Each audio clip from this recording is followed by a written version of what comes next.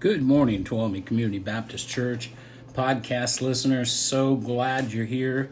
I'm so very excited about this morning. This is part 4, the one I've been wanting to get to ever since I started studying for this series. This is the last part of this series on Kings of Babylon. It's a very interesting story. We're going to be talking about King Cyrus. What an amazing man, and how God used someone who did not know him, used him for God's glory and God's good. Oh, I believe before he saw the last days of his life, he knew exactly and precisely who God is. And you know, God is still working the same miracles for each one of us today. You know, there's so many things that happen in our lives and that we think that couldn't have been just by coincidence. That couldn't have just happened the way it did. If it hadn't have been for that, I wouldn't be here today. If it hadn't have been for that, I would have never met my wife or had my kids. Imagine how different things would have been on just a decision away. It's a really amazing. And I hope that you've enjoyed this series. I hope that you learn and grow. And I can't wait to tell you all about King Cyrus and the amazing things that God did in his life. Amen. God bless you. I hope you enjoy. We should be getting started here just shortly. God bless. My podcast people get upset when I don't have the podcast there. Hopefully, podcast people, you'll be getting this very soon. We're in lesson 4, series 4, part 4 of this series on the Kings of Babylon. Have you guys been enjoying this? I've been waiting for 4 weeks to get to this one. I hope that I present it in the way that God would have me to present it. A prideful person can become a humble person. Yeah, you're all looking at me like, no, you can't. Yeah, you can. A prideful person can become a humble person. We can humble ourselves. Or you could be like me, and God will humble you. Your choice. Your choice. Whatever you are going through right now, God will use it for your good. I thank you for that amen. I don't know where it came from, but thank you. Whatever you are going through. Well, I know all of you that are here, so that I don't think we're going through terrible trials. But what if somebody was going through a divorce? Can God use that for your good? Yes. Whatever we're going through. What if you've lost your job? What if through this COVID thing it's absolutely no work for you? God will use it for your good. And I speak of this from my own experience, and I hope to share with you some of my experiences this morning. But understand this, pridefulness can be displayed in many forms. I would have people literally say to me, well, Pastor, I've never really seen you prideful. I've never lorded over people as if I was better than everybody else. Well, that doesn't necessarily mean that's what pride, that is an attribute of pride for some people. I've seen it. But I've never had that kind of pridefulness in my life. I never thought that I was better than anybody else. It can be subtle. It can be as subtle as not allowing God to do his work in your life. Pride can be simply saying to God, it's okay, I got this. You ever been there? It's okay, I got this, God. You don't have to do anything, I got it. I know exactly how I want to get it done. I know exactly what the process is. I got it, God. Instead, we should be saying, God, I can't do this without you. And that's what got me, is I was always trying to get it done myself. I didn't want to trust God. I like to see the money in the bank. I like to know, what's coming next. But let's look quickly at these 3 kings that we've studied. The first was Nebuchadnezzar. The title of that message was The Seduction of Pride. We've seen how great God's mercy is and how God allowed King Nebuchadnezzar to return to his glory after 7 years of living like a beast in the field. Can you imagine that? I mean, it's beyond comprehension. The man was a Looney Tune, eating grass, grew his hair so long that it looked like he was an animal, like a beast. And God allowed him, after 7 years, to return to his glory and his kingdom. And we also saw in that one how God blessed Daniel, Hananiah, Mishael, and Azariah, Shadrach, Meshach, and Abednego. Remember those guys? Let me read this scripture to you. Daniel 1, 20, 21. You haven't got it there yet, Tony. Daniel 1. Daniel 1 says, "And in all matters of wisdom and understanding, about which the king examined them." You got to remember, I didn't really make a big deal of this and at that first message, is remember reading the story in chapter 1 where Daniel said, "No, I don't want to eat the king's delicacies, all these fine baked goods, and I don't want to drink the king's wine. Give us vegetables and waters." Remember that? To the chief eunuch that was in charge. And the eunuch said, "If I do that, the king's going to kill me when you guys start looking bad." And he said, "I'll make a deal with you. Look at us in 10 days. That's where that whole book, the Daniel diet, comes from. Check it out in 10 days. See how we look and compare us to the rest. That's what this is about. The king examined them, and he found them 10 times better than the magicians and the astrologers who were in his realm. And Daniel continued until the first year of King Cyrus, which is who we're going to look at today. But something struck me, and you'll probably hear me mention it several times through this message. Do you realize, it's hard to get your head around this, at this point, Daniel's probably 85 years old. 85 years old at this point. It had been 70 years from Nebuchadnezzar to Cyrus. Daniel was approximately, what theologians believe, 15 years old. 13, 15, somewhere in that age. He is now in his 80s. Think about it. He lived a lifetime in oppression. A lifetime in a country that wasn't his own. He lived a lifetime in a pagan world. Kind of sounds like our life, doesn't it? And yet Daniel remained true to his faith. The Bible doesn't tell us how Daniel dies. I'm going to talk about this guy named Herodias, who was an incredible writer, historical writer of these times, and he did give us a story that there's this guy named, I can't think of his name, can't even say it, that actually killed Daniel, but we don't know that to be absolute truth. We don't think he ever made it back to Jerusalem, to his home. It's amazing. And we have the gall to complain about America. Daniel lived his entire life under this regime. And yet God gave him favor, and we've seen it all the way through. He has blessed him and gave him favor.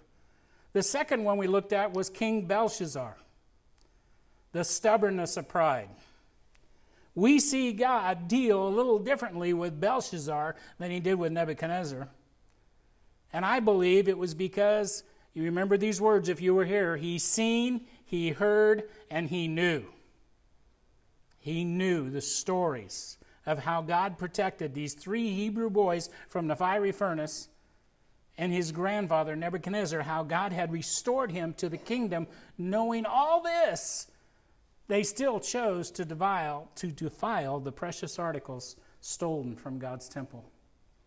And God just drew a line and said, that's it. This guy's never going to figure it out. It cost him his life. But can you see the pattern of what we're talking about? Have you figured out that we're talking about pride? Pride is something we all deal with.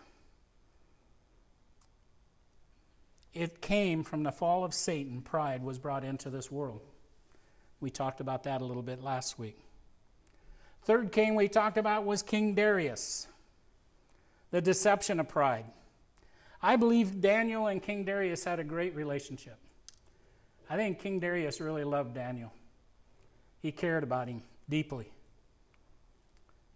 The deception of pride, we have seen how he was so easily deceived by his governors.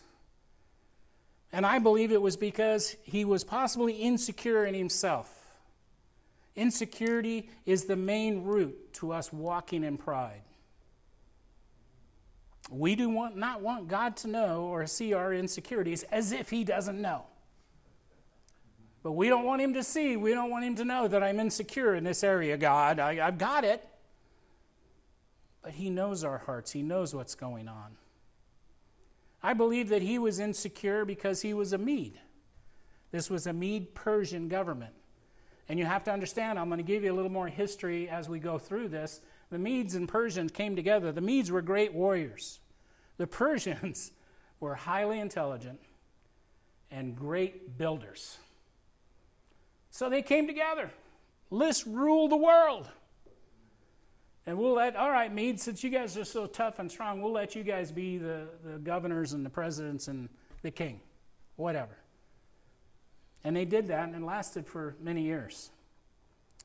But you're going to see in the story today that Cyrus had just about enough of this Mede rule. And it came to an end. So this brings us to message number 4, the amazing King Cyrus. This message is entitled, The Reversal of Pride.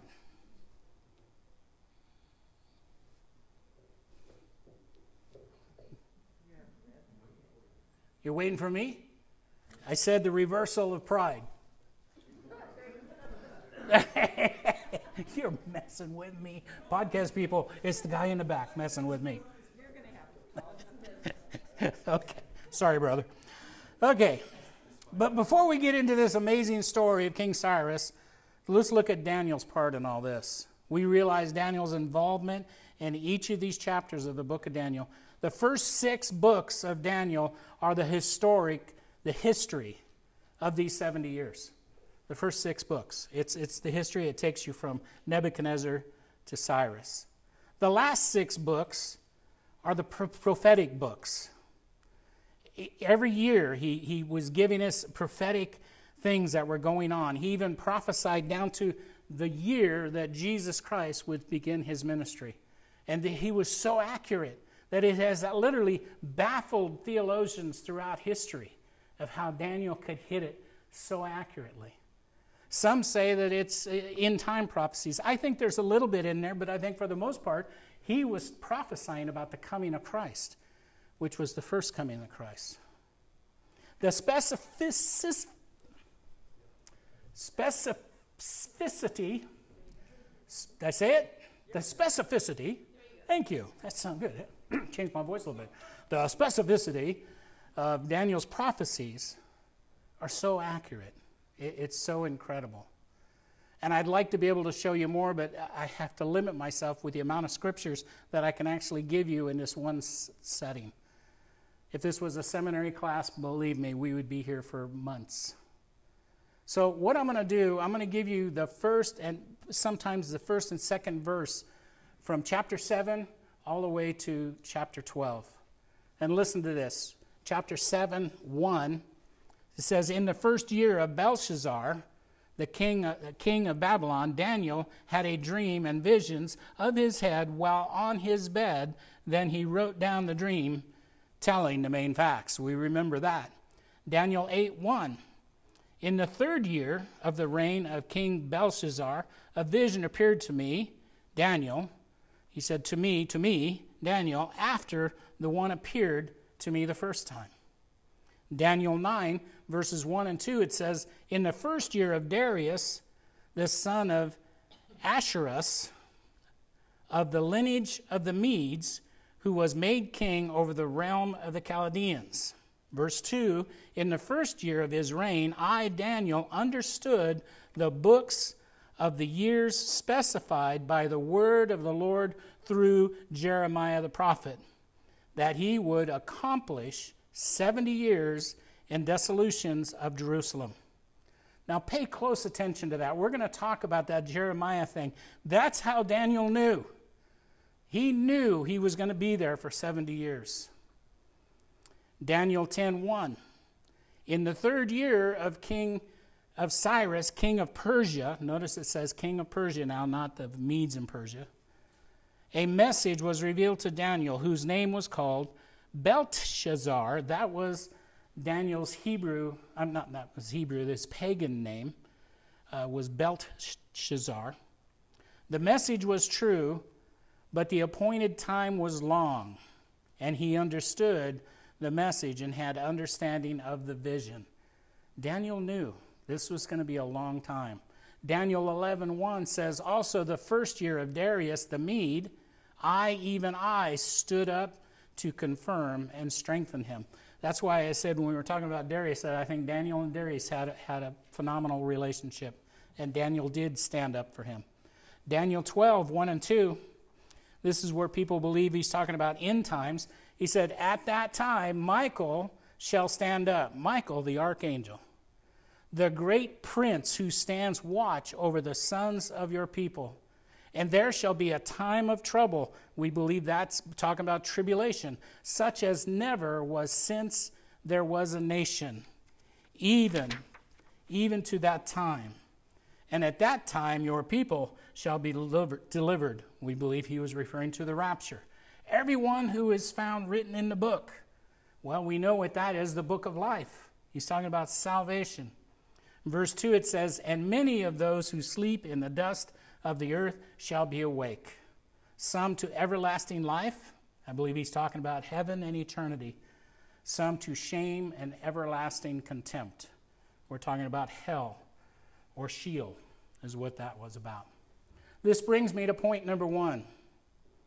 God's plans for you are for your good. I know sometimes we're going through really hard times and we don't understand.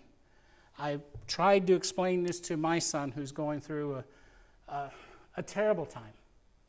You have no idea, son, but what you're going through is for your good. How could you say that, Dad? Well, do you still love the Lord with all your heart? Yes.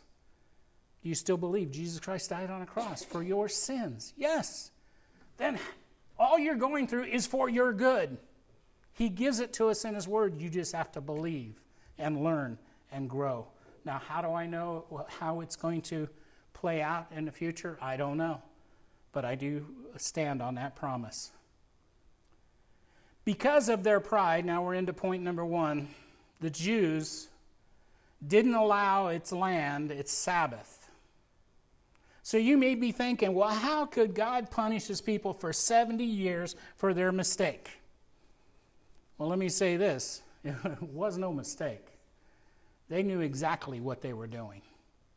They got away with it for 400 years. Wouldn't you think after 400 years you'd figure, well, God doesn't care. We got away with it. No, He was hoping they would turn it around, but they never did. They wouldn't give the land its Sabbath. And it had to go for 70 years for the land to heal. And God did it for their good. And they had Deuteronomy 6:16. It said, who fed you in the wilderness with manna, which your fathers did not know, that He might humble you, and that He would test you and do you good in the end. You know, God always wants to do us good in the end, and He will test us. We will go through hard times. And they knew this, and they still chose not to give the Sabbath to the land. Remember when I said that pay attention to Daniel when he was reading Jeremiah? Jeremiah 24:5. Thus says the Lord, God of Israel, like those good figs, so I will acknowledge those who are carried away captive from Judah, whom I sent out of this place for their own good. Did you see that? For their own good. Jeremiah was prophesying that this is going to happen and it's for their own good into the land of the Chaldeans. Jeremiah 29, verses 10 and 11. It says, For thus says the Lord, after 70 years are completed at Babylon, I will visit you and perform my good work toward you and cause you to return to this place. This one, look at verse 11. For I know the thoughts that I think toward you, says the Lord, thoughts of peace, not of evil, to give you a future and a hope. How many times have we read that scripture? You know, I remember my mother used to have this little thing on the table, a little bread box thing, a little porcelain thing, and you pick it up in the scripture a day, and you read the scripture, and then you put it in the back. Next day you open it up, read it. And I remember reading this. But I didn't know because I didn't put it together with what he was saying in the beginning. He says, thus says the Lord, after 70 years are completed. He's telling us he knows our thoughts. But we have to go through. We have to go through those difficult times. Times that we don't believe we can go through, but we do. We go through. He says, I think toward you, says the Lord, thoughts of peace, not of evil, to give you a future and to give you a hope. No matter what you are going through, remember, he thinks good thoughts of you. It may not be over. You've got some time. You've got to deal with this situation. But he thinks good thoughts for you. He knows it's hard to go through whatever it is you're going through. But it's going to prove to be for your own good. It's hard to comprehend that unless you've been through it. It's going to prove. Look at 2 Chronicles. This one I'm so excited about. 2 Chronicles 36:22. Now in the first year of King Cyrus of Persia, the word of the Lord by the mouth of Jeremiah might be fulfilled. The Lord stirred up the spirit of Cyrus, king of Persia, so that he made a proclamation throughout his kingdom and also put it in writing, saying, thus says Cyrus, king of Persia, all the kingdoms of the earth the Lord God of heaven has given me. This is Cyrus speaking. And he has commanded me to build him a house in Jerusalem, which is in Judah, who is among you all, his people. May the Lord his God be with him and let him go up. Now, you might not know why I think this is so incredible, but I realize we don't all have time to sit home and study like a seminary student. I do these days. I spend more time and it's not enough. I need more. I need more. But you know what really is so amazing, mind-blowing? These last two scriptures, 2 Chronicles 36:22 and 23, are the last scriptures in the Hebrew writings chronologically. Not Malachi. These right here, 2 Corinthians 36:22 and 23, are the last words wrote before we move into Matthew. Before we go. Some 500 years before Christ was to come, God was preparing a way. And how do you know that? You got to go to, I bought Joe, I forgot to bring it in, it's in the back seat of my car. I bought Joe a Bible that's called The Living Tree. And it's wrote by a group of Jewish scholars. They didn't change the Bible, they put it in chronological order. And I thought, I wonder. And I went, I pulled it open. There it was, the last, just before you go to Matthew, here it was, 2 Chronicles. It was right there. These are the last things. And think about it with a mind like this. God was releasing his people some 500 years before the coming of Christ to prepare a way for Christ to come. David hadn't been born yet. The lineage of David has to come through this. Everything has to go through Jerusalem for Christ to come. And God was, it's mind-blowing that he, in his infinite wisdom, was setting it all up. He did it for our good. All that they had went through, the 70 years in captivity, the 70 years that he had to give the land to rest, it was for your good and for mine. Not just theirs, for the future of the world. What you have in your Bible is the first 5 books. You have the Law of Moses, the Torah. Then you have the prophets broken into major and minor. And it's not that major or minor. The major aren't more important than the minor. They're just having to be longer. That's the only difference. Then you have the writings. And Daniel is right in the middle of the writings and the prophetic books. Because half of Daniel is prophetic and the other half of the writings. It's absolutely incredible what God has given us in this Word of God. And I can't emphasize to you enough that you need to be in your Bible. But let me finish this point like this. No matter what kind of problem, what kind of trouble that you have gotten yourself into, God is going to use it for your good. Well, how can you say that, Pastor? Well, that brings me to point number 2. God knew you before you knew Him. God knew you before you knew Him. In this next scripture, it was wrote 150 years before Cyrus was even a twinkle in his daddy's eye. 150 years. The Bible doesn't tell us, the Bible doesn't tell us what it was Daniel who went to that it was Daniel who went to Cyrus and read him these scriptures. But Cyrus read these scriptures in Isaiah. And I'm believing that it was Daniel because of the relationship Daniel had with the kings. They respected him. They put him in the highest positions of their governments. So imagine it like this. Isaiah 41:5. Daniel takes his Bible, takes the scroll, whatever he had, and he goes, King Cyrus, you've got to read this. Thus says the Lord to his anointed, to Cyrus, whose right hand I have held, to subdue nations before him and loose the armor of kings, to open before him the double doors, so that the gates will not shut. Isaiah 45:2-4 says, I will go before you. I will make crooked places straight. I will break into pieces the gates of bronze.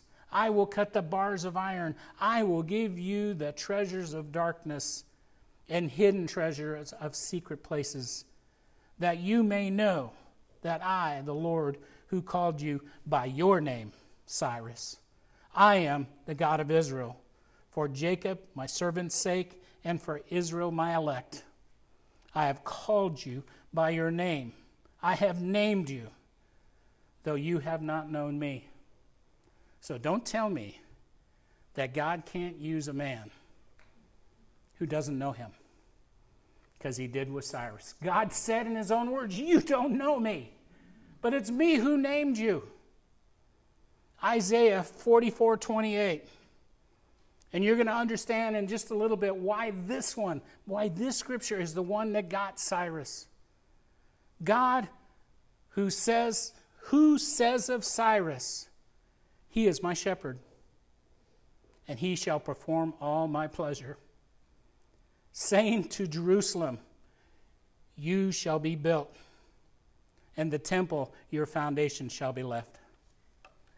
King Cyrus, without any doubt, was God's man in such a time as this.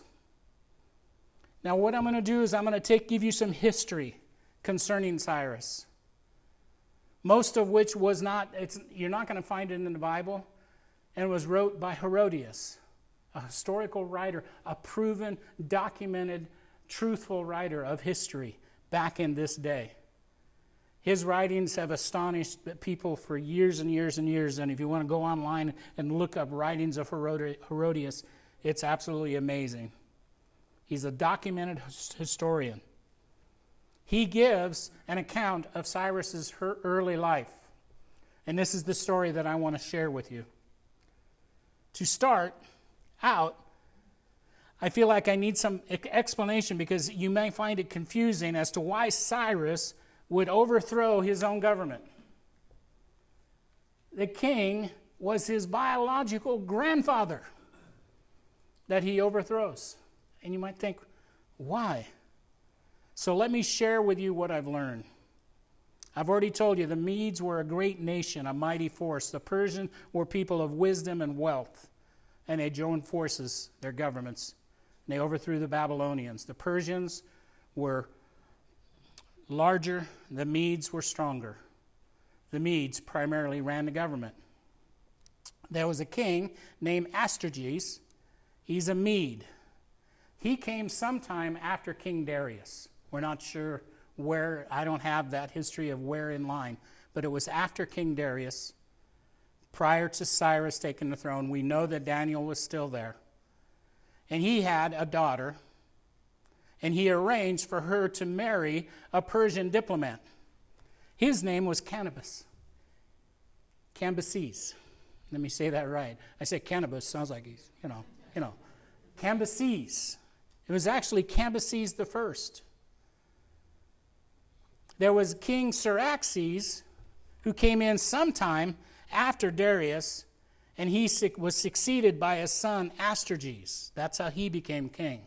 King Astrages was the maternal grandfather of Cyrus the Great. He revolted against Astrages, as was predicted in a dream. Now, remember this. Daniel is 85 years old now, at least in his 80s. He's an old man. And these accounts of this historian, here's the accounts of this historic writer. In this account, King Astrages had two prophetic dreams. One in which there was a flood, and then the gates, and then in that series, the next dream he had, was his daughter had some fruit-bearing vines which emerged from her womb. This was in his dream. And the vines completely covered the land, fruitful vines. And they completely covered the land. They were emerged and covered the entire kingdom. These were interpreted by his advisors as a foretelling that his grandson would rebel against him and take his kingdom. Well, King Astrages, being the not nice guy that he was, had his servant waiting for the child to be born. Now, if it were a girl, she'd be allowed to let live. But if it were a boy, he was ordered to take the child away from the parents and have him killed. But think of this. The child's father is the son-in-law of King Astrages. His name is Cambyses the first, and his son was supposed to be named Cambyses the second. In fact, Cyrus later names his first son Cambyses the second in honor of his biological father. The child was born, and the servant took the male child off to have him killed. This servant was a good guy. I had his name, but I can't pronounce it. He was a good guy. And he was broken, weeping, taking his child through the night, knowing that he has to kill it. Now, how would you guess that through the night, as he was rushing out of town, that there's this pair, this husband and wife, carrying their stillborn child to bury it in the middle of the night? And this guy runs into these people. They're weeping and sobbing. They're carrying their stillborn child. And the guy says, "This is great." And they say, "How could this be great? I'll trade you." And he gives them the live baby and takes their stillborn, goes back to the king for proof to say the child is dead. These people, the shepherds, they named this young man Cyrus.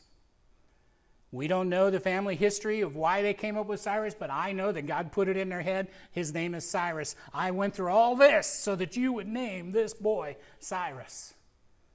And they named him Cyrus, and they raised him as a shepherd. Remember when the scripture said, "I will use my shepherd." At heart, Cyrus was a shepherd. That's what he would do, is he would tend sheep out in the field. At 10 years old, King Astrages was going crazy, literally crazy in the mind, because of what he had done. And he started crying every year at the same time for this grandson that he had killed. And finally, this servant, which was a good servant, he seen what the king would go through every year at the birth time of this child. And he said, finally, after 10 years, he said, "King, please forgive me. Your grandson's still alive." And Astrages says, what? He's still alive? He said, yeah, he's still alive. And he told him the story of what had happened. He said, bring him in. I want to restore him to the kingdom. So they did. They brought Cyrus, now is his name, into the kingdom. Well, guess what? Cyrus did overthrow that kingdom. And there's for good reason why. Astrages was a cruel king. In fact, remember the servant who took the child and refused to kill it? Astrages honored him when Cyrus was brought back to his position. Without him knowing it, he took his first son, killed him, boiled him, served him up as a stew for all to eat. And then after dinner, he brought in the head and the hands to prove what he had done. That's how this guy was out there, okay? And Cyrus, he's seen this, he's 10 years old. He goes, this isn't right. Now understand, Cyrus's real father is a Persian, not a Mede. His mother is a Mede. But what does that make Cyrus? At heart, a Persian. And the Persians were kind people. And he loved his dad, his biological dad. So when Cyrus finally was of age and got married, he named his first son Cambyses II. So now living under his grandfather's rule, Cyrus seen just how cruel Astraches was. And he knew that the time was coming that he'd have to overthrow the king. He's gotten older now. Now maybe this will help you to understand what Ezra was talking about. Ezra 1:1-4, it says, now in the first year of Cyrus, king of Persia, that the word of the Lord by the mouth of Jeremiah might be fulfilled, the Lord stirred up the spirit of Cyrus of Persia, so that he made a proclamation throughout his kingdom, and also put in writing, saying, thus says the Lord of Persia, all the kingdoms of the earth, the Lord God of heaven has given me, and he has commanded me to build him a house in Jerusalem, which is in Judea. Who is among you of all his people? May his God be with him, and let him go up to Jerusalem, which is in Judea, and build the house of the Lord God of Israel. He is God, which is Jerusalem. And whoever is left in any place where he dwells, let the men of his place help him with silver, with gold, with goods and livestock, besides the freewill offerings for the house of God, which is in Jerusalem. He set it up to where they could go with everything they needed. Did I have a picture in there? Did you already pass it? Okay. That picture was actually of King Cyrus and Astrages. Astrages was in chains, and King Cyrus was really a pretty young man at that time when they overthrew. It was a great battle that they came up and fought against this Mede kingdom. But the interesting thing is, this is also in Herodias' writing, is Cyrus didn't kill his grandfather. He kept him alive to always remind him who God is. It's amazing. You know, the Persian people were really good people. He overthrew the country, but he still didn't have his grandfather killed, which everybody wanted to have him killed. This brings me to point number 3. God's plans for you include provision. He will provide you with whatever you need. It says, Ezra 3:7, they also gave him money for the masons and the carpenters, and food and drink and oil for people of Sidon and Tyre, to bring cedar logs from Lebanon to the Sea of Joppa, according to the permission which they had from Cyrus the king of Persia. God takes care of his people, even in a time such as we are living today. Your life is part of a story that's still being wrote. It's still being wrote. Think about it. It's not just our country, but the whole world is going through this pandemic. And yes, I believe there's lies in the media. We all do. With the numbers and the deaths and truly the inflicted of this virus. But it doesn't make COVID-19 any less. We do have to take precaution and protect ourselves. But with this media, it's all designed to intend and inflict fear, to shut down our church, to shut down our government, to shut down everything, and we're just not going to let it happen. Because Satan wants you to believe he's in control, and God has forgotten about us.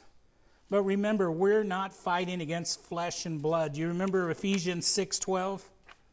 Let's look at it. For we do not wrestle against flesh and blood, but against principalities, against powers, against rulers of the darkness. It's a whole lot worse than the people we think are trying to ruin our lives. They're not our enemies. You can call them liberals. You can call them crazies. You can call them whatever you want to call them. I'm with you. But our battle isn't against them. It's against the principalities of darkness. It's against powers and rulers of the darkness of this age, against spiritual hosts of wickedness in the heavenly places. But our God is in control.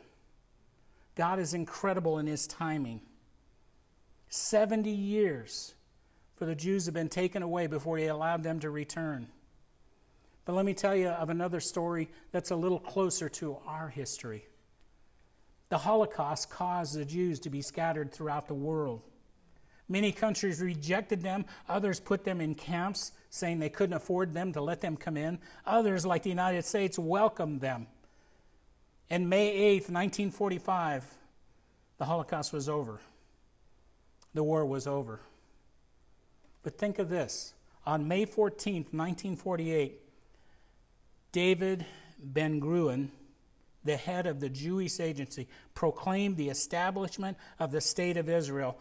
Our U.S. President, President Harry S. Truman, was the first one to recognize them as a country.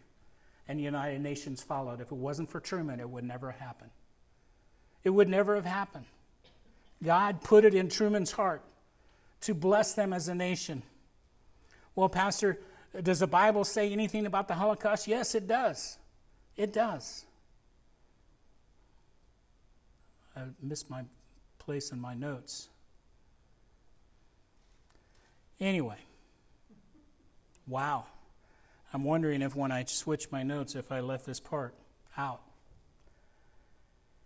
In May 14th, 2020, what year was it? 70 years, 2018, there it is, May 14th, 2018. The United States officially opened the embassy in Jerusalem. 70 years to the day that Harry S. Truman stood behind Israel to become a nation. To the day this president opened it up and said, Jerusalem is theirs. The embassy's there, it's theirs. And he helped to bring peace between the Palestinians and the Jews. So what does the Bible say about the Holocaust? Well, it doesn't mention it, but I think in Deuteronomy 30, 1 through 5, Moses was talking about this. Now it shall come to pass, when all things have come upon you, blessing and curse, which I have set before you, and you call them to mind among the nations where the Lord your God drives you, and you return to the Lord your God and obey his voice, according to all that I have commanded you today, you and your children, with all your heart, with all your soul, that the Lord, verse 3, the Lord your God will bring you back from captivity and have compassion on you and gather you again from all the nations where the Lord your God has scattered you. That sounds exactly what happened at the end of the Holocaust. And there's Israelis that are still traveling and going back to their homeland. If any of you are driven out to the farthest parts under heaven, from there the Lord your God will gather you, and from there will bring you. Then the Lord your God will bring you to the land which your fathers possessed, and you shall possess it, and he will prosper you and multiply you more than your fathers. It's mind-blowing. God knows each one of us, and each one of us is in the middle of a story of our own lives, and we have to remember what God is doing in our midst. I know it's gotten late. I'm going to share one story because I told you I would. One story. And I shared this with Andy. My past wife passed away in October of 2012. Between 2012 and 14, my mother got older, fell down, broke her hip, and wound up in a convalescent home. But before that, it was just her and I in the house. And she was one person in my life that I could truly talk to. And she knew my feelings inside, and I was broken because I didn't think at this point, unless I planted a church, I would ever be a pastor again. Why? Because of my insecurities. I couldn't read all that well. I didn't have a bachelor's degree or a master's degree in theology. And I would convey that to her. I'd say, I'm just broken because I've left the church that I'm never going to be able to return to, and I don't know what God's going to do with me. The next day I went to work and I came back home and I went down to see how she's doing. She said, the Lord's been talking to me. And He's told me He does have plans for you. He has plans for you. In fact, He's told me that the church He's building for you now, and He's preparing a place for you. You're not going to have to go look for sound equipment. You're not going to have to go look for a projector. You're not going to have to buy chairs. Oh, by the way, she said this to me. It's got pews. And my mother's a pew person. I'm going, Mom, I hate pews. And she goes, don't you? That's the Lord told me, it's got pews. We're building a place for you right now. It's being built. And this was at the same time that Andy was just finishing this building. And you guys were about to move into it. I had no idea. I didn't know any of you. And she's prophesying that God is building you a house that you're going to lead. You're going to pastor. And it's going to be in unity. It's going to be a wonderful thing. And I said, oh, that's nice, Mama. I patted her on the head. We'll see. We'll see if that ever comes true. I had no idea that she was going to die in 2014 also. And I lost literally my best friend. And I'd forgotten all about that vision that she shared with me. Totally forgot it. Didn't matter. Totally forgot. And then for some bizarre reason, I started looking at homes in Tuolumne. Go figure. I never liked Tuolumne. Sorry, no offense. I know you guys, you've been here all your life. I love this community. I am part of this community now. You won't be able to get me out of it until you bury me up in Carter. You know, I had no idea that I'd moved to Tuolumne. And then I'd have no idea that I would come to this little Baptist church. Christy, did you ever figure seeing me in a Baptist church? I didn't either. We came over and we sat right over there about where Daryl's sitting. And at the time, the music ministry was a little rough. You know, that's all. It was just a little rough. And I leaned over to Joe and I said, don't you tell him you play the piano. Don't you tell him. Don't you tell him. She didn't know why, because I wasn't going to stay. I was going to move on somewhere else. I didn't want to leave a hole. I didn't want to make any friends. I was just here. She got up and went and told Kathy that she plays the piano that very day. Next Sunday, she was playing the piano, I think. It took longer. Yeah, it took longer. It seems like it. And then the Lord decided, okay, I got to settle you down. So He gave me open heart surgery in 2014. That calmed me down. This little church was praying for me. They didn't even know me. And Tony knows what I'm talking about. You go through some weird emotions at the end of one of those surgeries. Helen, you know what I'm talking about too. No, Hazel. Got it. You know, it's just weird. And all of a sudden, I found a love in my heart for you. God, what is that? What is that? I don't do pews or hymns or any of that stuff. What is that? He said, you just trust me. And I've been here ever since. God will take those things that are hurtful and He'll use them for your good. He'll use them for your good. You don't understand at the time what it is you're going through. Why do I have to go through this? I don't know, but I do know.